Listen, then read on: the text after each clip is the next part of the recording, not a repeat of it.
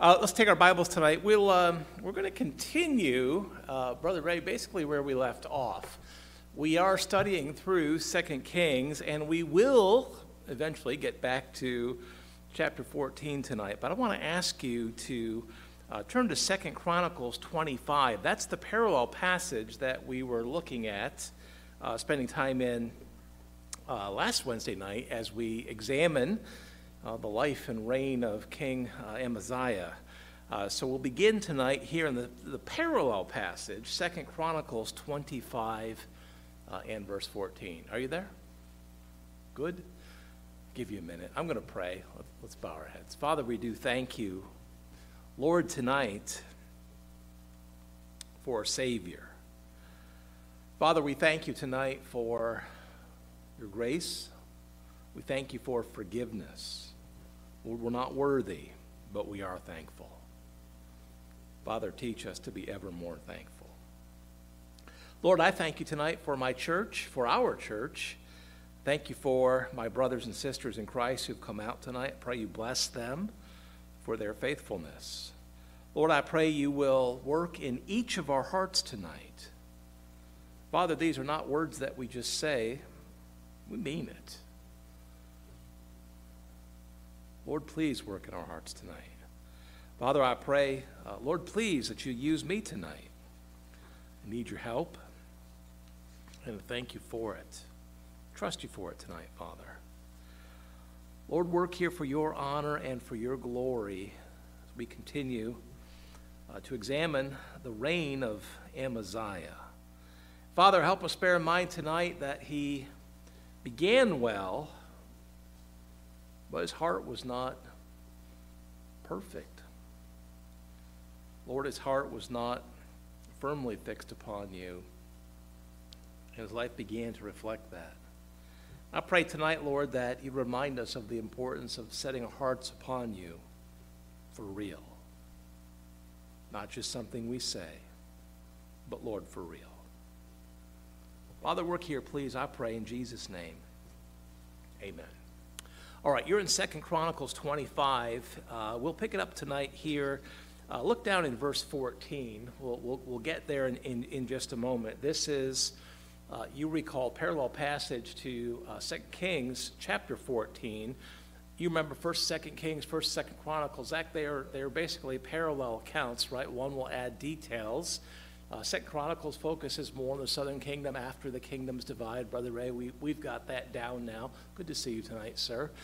We've got that distinction down now. We know that these are basically, essentially, parallel accounts.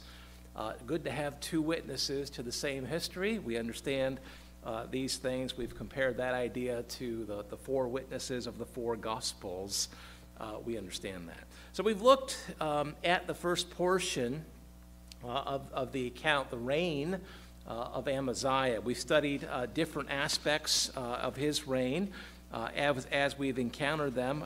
We saw that he did execute justice upon those who murdered his father. We looked at the biblical nature of that. I think, Brother Ray, I said, as distasteful as it was, we would have to conclude that that was biblical.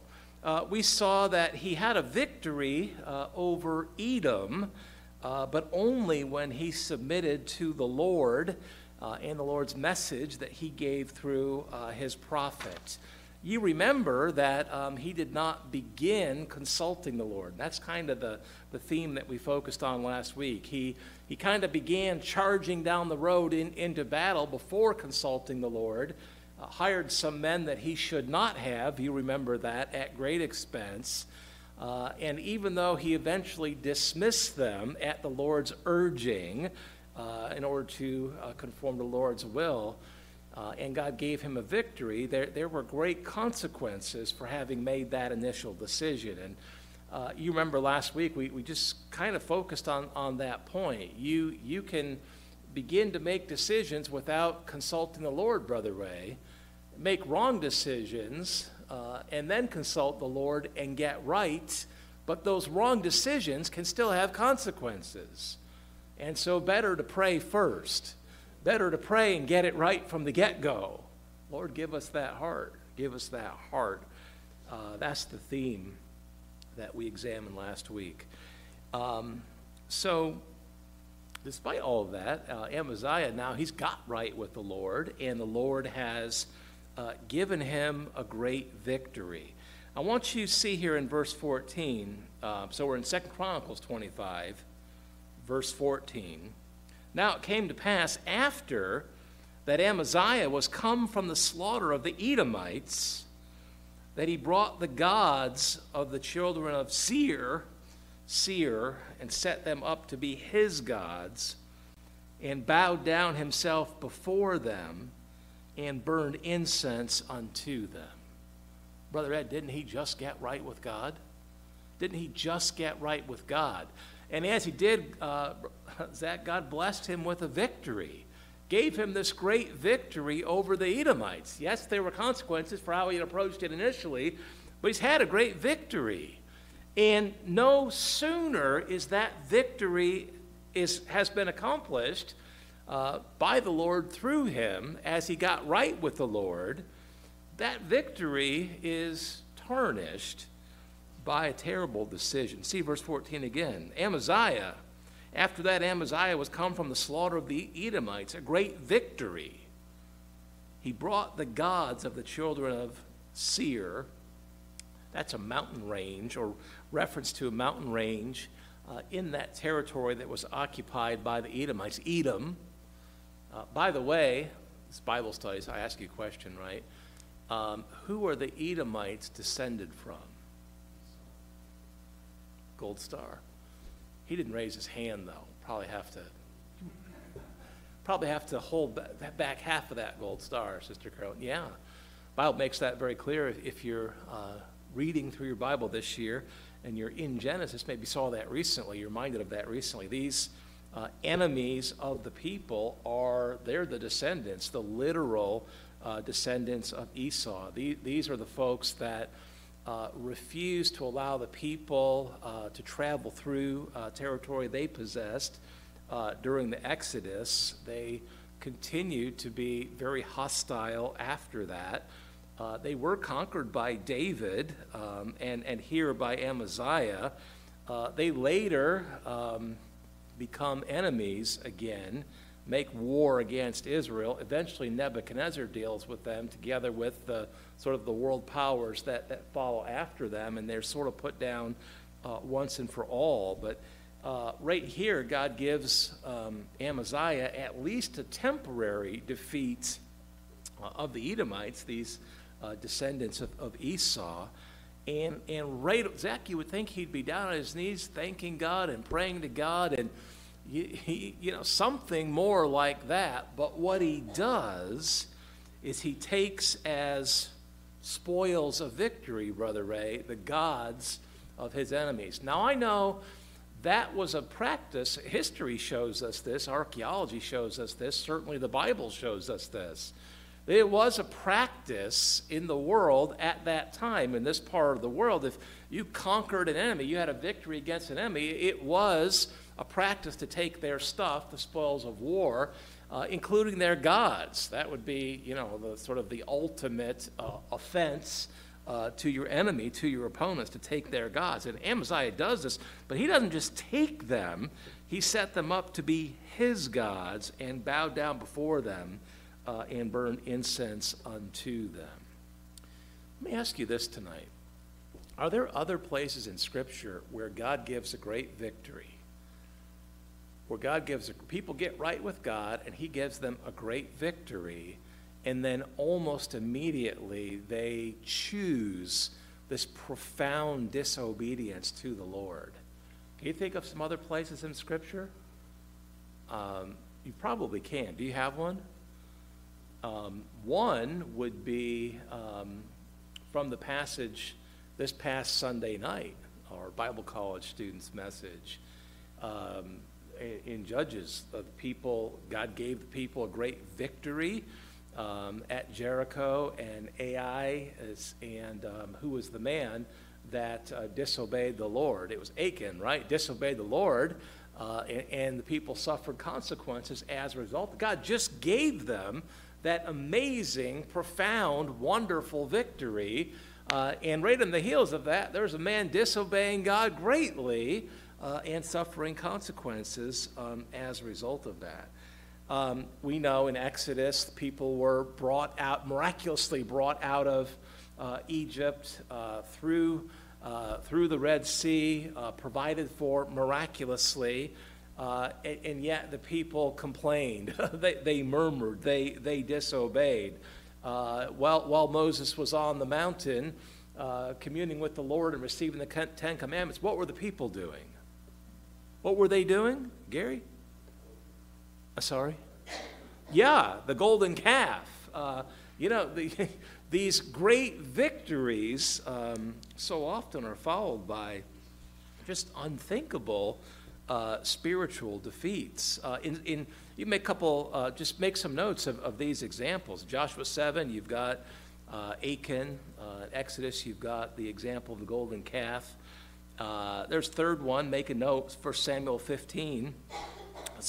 King Saul, had a great victory over the Amalekites, but refused the Lord's command to completely destroy the enemy, including all of their livestock, kept the best for himself, resulting in great consequence. Had great victory in battle, but then immediately disobeyed and suffered great consequences. There's the case in Judges 8. Get that into your notes, please. Judges 8, following the people's victory over the Midianites. Gideon took gold from the Midianites, the spoils of war, the spoils of victory. But he didn't just take gold. He made an ephod of the gold, which was worshipped by the people, made an idol. You see God giving the people great victories. They'll have these tremendous physical victories, and then right on the heels of that, Brother Ray, they fail spiritually in their obedience to the Lord, and they suffer all sorts of correction, plagues and defeats after that, and oppression of enemies over a long period of time. Why is that? Why is it? Why do we see at these sort of mountaintop moments where you would expect the people to just be looking to the Lord and thanking Him and praising Him and worshiping Him, focusing on Him, so often they're focused on themselves and or other gods? Why is that? Why is that? Go ahead. They think they can. Why?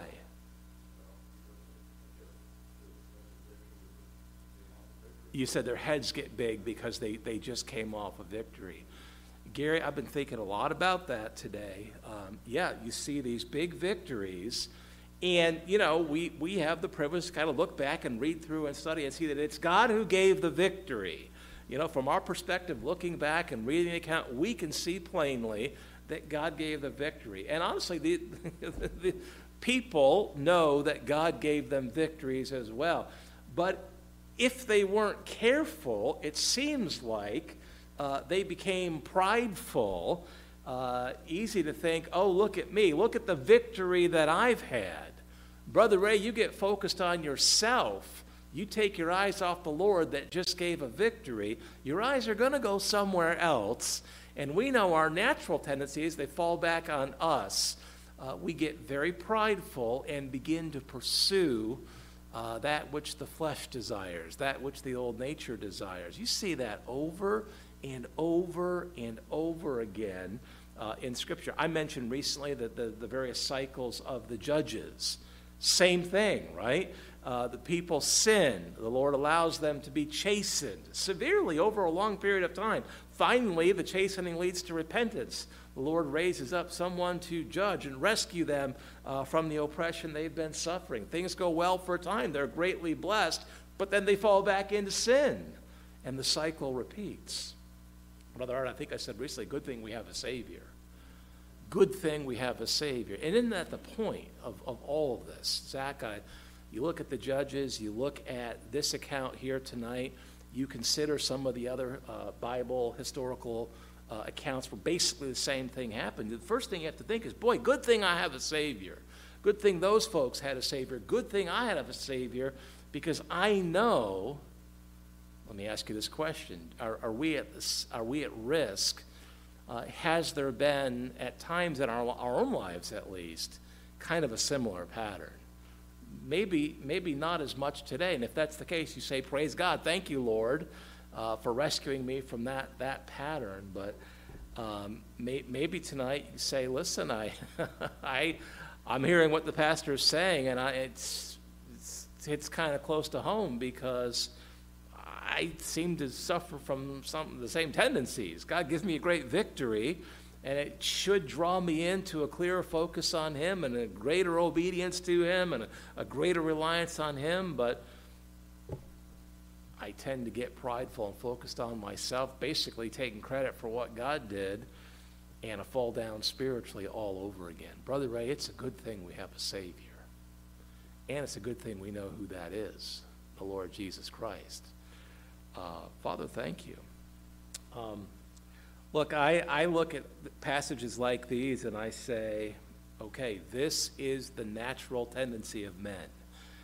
This is the natural tendency of our sin nature.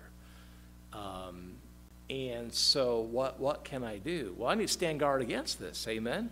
I need to understand that just because there's been some great victory in my life, something great has been accomplished, that's not a time to stop, to start being casual in our relationship with the Lord, start being casual or careless in our spiritual disciplines, Bible reading and prayer. You got to remember what led to the victory in the first place, right? It's the Lord blessing us for our obedience to Him, and good spiritual disciplines, all of those things. When we've had a great victory, Brother Ray, we need to stand guard against the tendency to kind of ease off the gas, to pull away from the Lord and say, nope, I know that today, this week, this month, in the face of this great victory, I'm at risk of giving in and letting this great victory be tarnished by the same type of decisions that we see here. We stand guard. We stand guard in situations like this. Look at verse 15. They're still in 2 Chronicles. Wherefore the anger of the Lord was kindled against Amaziah. Just gave him a great victory, but now he's worshiping other gods. And so the Lord sent unto him a prophet, which said unto him, Why hast thou sought after the gods of the people, which could not deliver their own people out of thine hand? The Lord says through the prophet to Amaziah, why in the world are you interested in gods that couldn't rescue the Edomites from you? Why in the world would you want that powerless God? You have the one true God who's omnipotent. This doesn't make any sense. And verse 16 continues, It came to pass, as he, the prophet, talked with him, the king, Amaziah, the king said unto him, unto the prophet, Art thou made of the king's counsel? He says, Did I make you my counselor? Did I hire you to give me counsel? Being a little sarcastic there, isn't he? Ungrateful. Art thou made of the king's counsel? Have I made you my counselor? Forbear. Why shouldest thou be smitten? Then the prophet forbare and said, I know that God hath determined to destroy thee. Yikes. Because thou hast done this, and hast not hearkened unto my counsel. God gave him a great victory, thank the Lord, by worshiping false gods. God graciously sent a prophet to warn him, and he steadfastly refused the counsel of God's prophet. And so the prophet delivers the message, hey, God will destroy you because of this. Does sin have consequences? Always. Always. Always.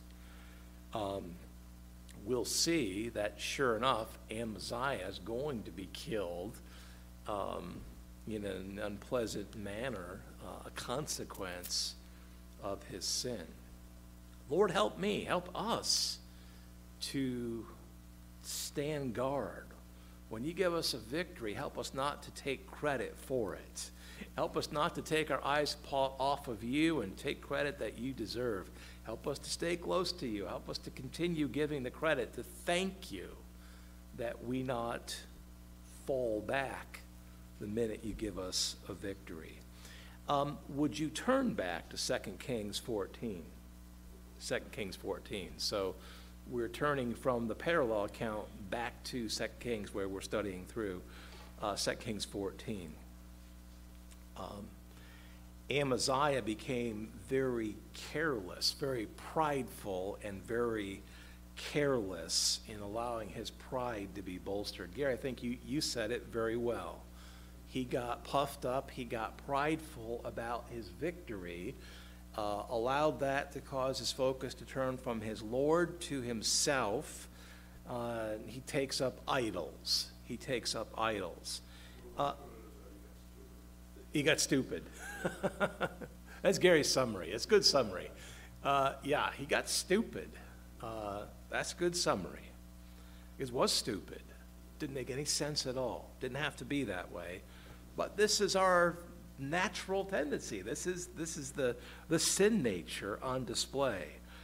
He got prideful. He pridefully turned away from the Lord to idols. He pridefully goes out looking for other battles and other victories. Why would he do that? Why would he go? He's just been through this difficult battle. He's been given a great victory. Why would he go out looking for more battles? He's puffed up. Man, I feel good after this victory. Let me go out and see if I can stir up some other trouble and go into battle again, have another victory. I'll feel twice as good. People think twice as much of me. They'll think, boy, that Amaziah is really something. Be great politically. He's going to feel good, look good, all of that. Pride desires more pride. Brother Ray, pride is never satisfied. It's like a drug. It's like an addiction. It's never satisfied unless we just take it to the Lord and say, Lord, help me. Break my pride. Help me to be humble, truly humble before you. You ever pray prayers and not really mean it? Oh, I should pray, God, break my pride and help me to be humble. Sometimes we pray what we think we should pray, but I don't know that we always mean it the way we should. Do you know what I mean? I've been convicted about that recently. I prayed, Lord, I know that I need to pray this prayer right here. I'm going to pray this prayer. And I'll pray. Before I pray, I say, Lord, help me to pray this and mean it. You ever pray that? Lord, I know I need to pray this prayer. Help me to pray it and mean it. And he does. He does. Amaziah pridefully challenges Jehoash of Israel to war. He looks up north and says, hey, I bet we can spark a little trouble there and have another little skirmish, Brother Ray, get another victory, another notch in our belt here, another victory. Verse 8, then Amaziah sent messengers to Jehoash, the son of Jehoaz, son of Jehu, king of Israel, saying, come, let us look one another in the face. Come down here, mister. I'm going to look you in the face. Let's go. Jehoash answered with a parable. Verse 9, Jehoash, king of Israel, up in the north, sent to Amaziah, king of Judah, down south, saying, here's his parable. The thistle that was in Lebanon sent to the cedar that was in Lebanon, saying, it's a little thing to a big thing, saying, give thy daughter to my son to wife. And there passed by a wild beast that was in Lebanon and trode down the thistle. It is a parable. You think about that for a few minutes, but I think it's pretty clear the basic idea here.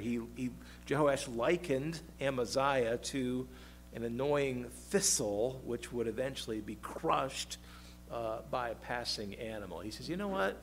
You're just annoying. Why don't you leave me alone? You're gonna poke the bear until the bear comes and crushes you. That doesn't make any sense. Maybe you should just stop that. It was good counsel. Gave it to him in a parable. The Lord did that too. Jehoash won't have it. Amaziah won't have it. Jehoash points to his pride and urged him to stop. Verse 10, he says, "Thou hast indeed smitten Edom," down to the southeast, modern-day southern Jordan. "Thou hast indeed smitten Edom," and he had, "and thine heart has lifted thee up." Well, it must be Brother Gary read ahead. Jehoash says, "Hey man, you had this victory, sure enough, but now you're all puffed up. Your heart has lifted you up. Glory of this and tarry at home. Just stay home. Take your victory and be satisfied. Be content. Stay home." That's good counsel. That's good advice. "For why shouldest thou meddle to thy hurt?" Listen, you got out of Edom with the victory. You're going to keep looking for trouble. You're going to find it. You're going to get hurt. "That thou shouldest fall, even thou and Judah with thee." Just listen, you're all puffed up personally, but bear in mind, you're going to get yourself in trouble, but all of Judah as well. Amaziah refused to back down. Verse 11, "But Amaziah would not hear." Being all puffed up, allowing yourself to be focused on yourself, be prideful, feed your pride. That could be a tough thing to escape. That could be a tough thing to walk away from. Amaziah would not hear. When you know that your pride is leading you to a bad place, but you pridefully refuse, you're pridefully struggling to come off of that path to a bad place, what can you do? Brother Ray, what can you do? Your pride is leading you to a bad place, and you know it. You're convicted. You're struggling to come back around to where you should. What can you do, Gary? Don't be stupid, Gary said. Don't be. "Lord, help me. Help me. Lord, help me." Cry out to the Lord. Have some verses that deal with pride and humility if that's a struggle. And it's a struggle for all of us to some degree. Have some verses. Cry out, "Lord, help me. My pride is taking me to a bad place. It's all I can do to put the brakes on and come about. Lord, please, you help me." Lord, help me to pray that prayer and to mean that prayer. Amaziah would not hear. Therefore, Jehoash, king of Israel, went up, and he and Amaziah, king of Judah, looked one another in the face at Beth Shemesh. You picture that, Zach? They're right in each other's faces, kind of snorting and huffing and puffing like two bulls. Beth Shemesh, which belongeth to Judah.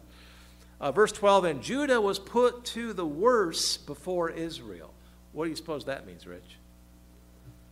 They got walloped.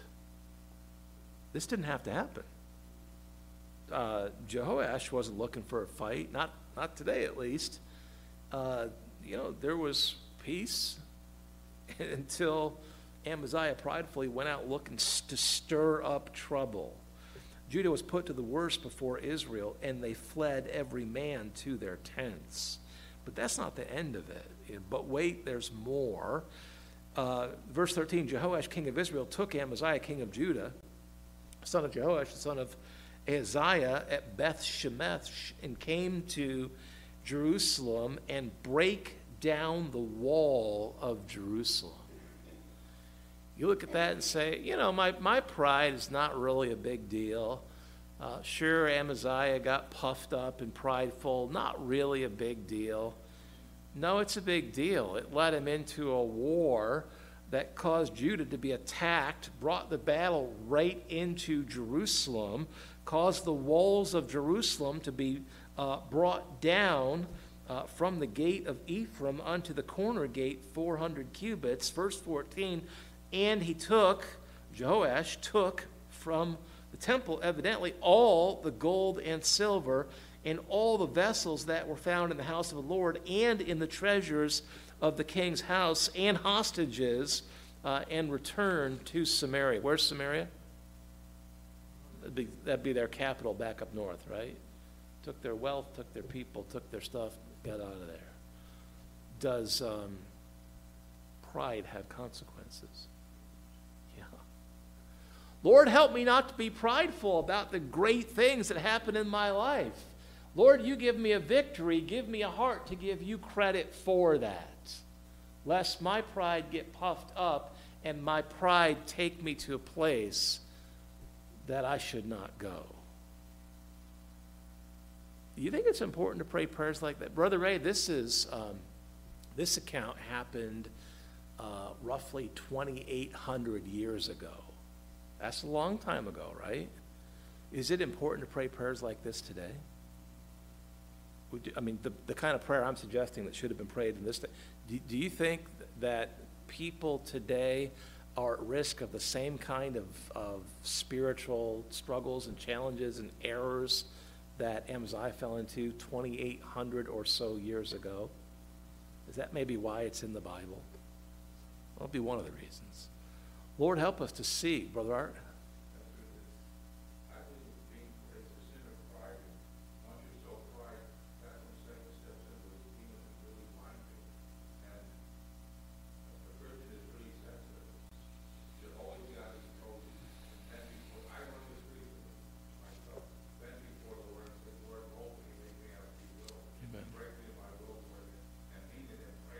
And mean it.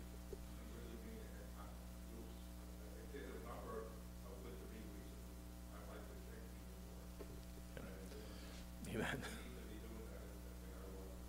Amen. Lord, break my pride, change me, conform me to your will, help me to be humble. Lord, I pray that, and I mean it, but help me mean it even more.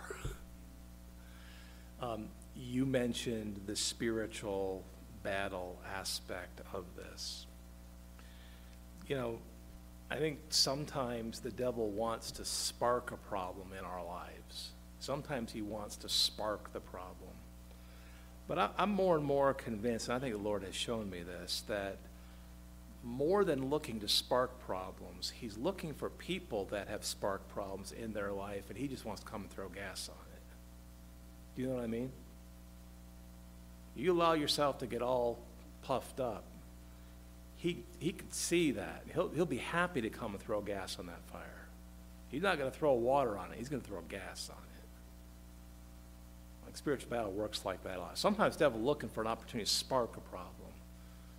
But I think more times than not, he's looking for people that are kind of raising their hand and saying, hey, I'm all puffed up. I'm all prideful, just like you, Satan. He wouldn't say that, but that's how he sees it, I believe. And he just steps in and says, sure enough, let me help you go there. You won't be prideful? I'll help you out. Gas to the fire. Lord, help us. Lord, help us. Break our pride. Help us to pray that and mean it and to be humbled before you. This man had great victories. He allowed his heart to be lifted up, and he allowed his heart to carry him to a place that he should not have gone and suffered great consequences. Think about how gracious the Lord has been to him up to this point. The Lord graciously sent a prophet to warn him about the hired mercenaries and the battle with the Edomites. The Lord graciously warned him about the problem of taking the spoils of the idols from the Edomites and worshiping them. Gary, the Lord could have just easily crushed him right there, right? What, you're worshiping false gods just immediately after he gave you this great victory? End of you. No, he gave him a space to repent. He sent a man to warn him and gave him the space to repent, but he refused. He refused. Lord, help us to stand guard against that kind of pride. Lord, help us to pray and to mean it. Lord, break our pride. Help us to be humble. Help us to be yielded. It's very hard to be prideful and yielded to the Lord at the same time. Lord, break my pride and help me to be yielded to you. I'm going to stop there. Let's pray, please. Father, we thank you, Lord, tonight for your words. Thank you, Father, for recording these historical events that teach such important lessons. Lord, I know tonight these are not just fictional accounts, they're actual literal history that you've seen fit to inscripturate for our instruction.